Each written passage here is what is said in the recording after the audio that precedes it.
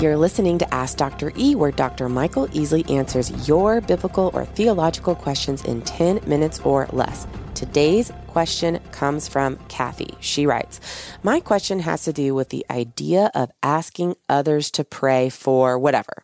I follow several Christian social media groups, for example. I find myself overwhelmed by the requests for prayer, often for quote unquote unspoken needs, as quote unquote God knows. I've been dealing with a serious cancer for 5 years, and I know the prayers of many have been pivotal. On the other hand, I find myself wondering why we ask others to pray when we are able to pray for our concerns ourselves. Love this question. Excellent question. Let's start out with Matthew chapter 6, which is the Sermon on the Mount, chapter 6, 7, and 8. And it's an extraordinary passage where he says, beware of practicing your righteousness before men to be noticed by them. Otherwise, you have no reward with your Father in heaven. Yeah. This is Jesus' words, okay? Then he gives 3 illustrations. When you give, when you pray, and when you fast. And he explains each one of them. He says, when you pray, you are not to be like the hypocrites, for they love to stand and pray in the synagogues on the street corners, that they may be seen by men. The Pharisees, right? Yep. Truly I say to you, they have their reward in full. But when you pray, go into your inner room, close the door, pray to your Father who is in secret. Your Father who sees, which is the comparison, don't be seen by men, be seen by God, what is done in secret will reward you. And when you are praying, do not use meaningless repetition as do the Gentiles, for they suppose they will be heard by their many words.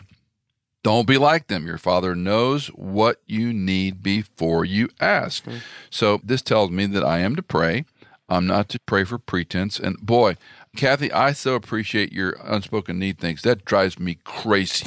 I just, why even say it? It's just, anyway, sorry for the diversion there. Lord help so-and-so for whatever they need. Other unspoken requests, Well, now if it's to protect against gossip, that's okay. Sure. Galatians chapter 6, verse 2, bear one another's burdens and thereby fulfill the law of Christ.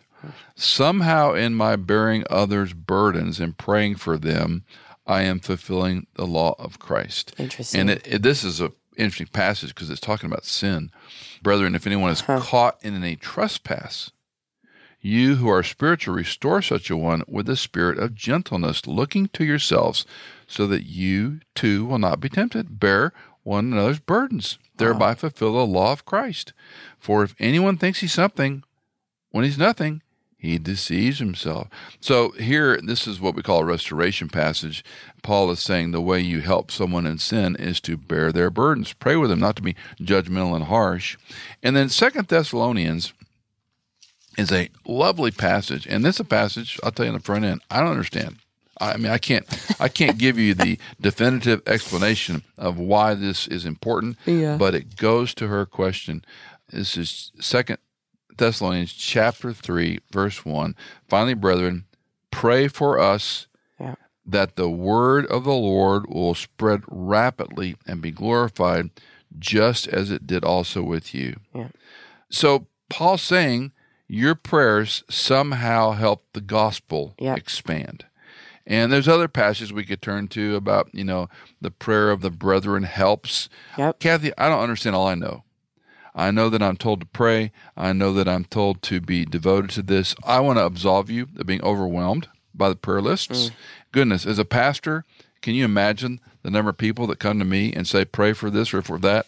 And rather than lie, unvarnished honesty, I just dodge the question. I just say, I'm so sorry to hear that. Because I had a person not long ago come up, and it was like fourth cousin, fifth time removed, somebody that didn't even know that was having cancer. And I'm like, now, if I'm really spiritual, I'll say, let's pray for that. Yeah, that's my favorite tactic. Let's pray right now. My friend Robert White's so good at that. We pray all the time on the spot.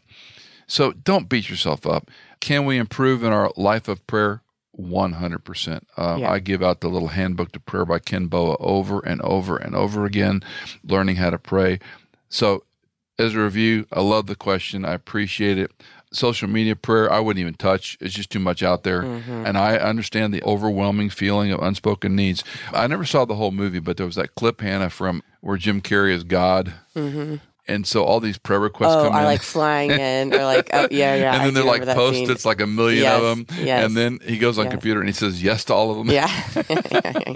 I kind of feel like that way on the I'm supposed to pray for these things, not a person that can answer them. Yeah. It's like, Right. And don't underestimate the body of Christ. I mean, there are men and women who are faithful to pray for me, for you. I would encourage you with your cancer, keep people apprised. You don't have to go into great details. I appreciate your prayers. Thank you so much. They do somehow sustain me. Yeah. I have friends tell me all the time, I feel people's prayers. I don't know what that means. Yeah. I don't. It means something to them. Right. But I know I'm commanded to. I know God hears my prayers because of Christ's work. Something I've started doing in the last few months when I pray is I end my prayer with, thank you, Lord, that you hear the prayers of the sinful man. Yeah.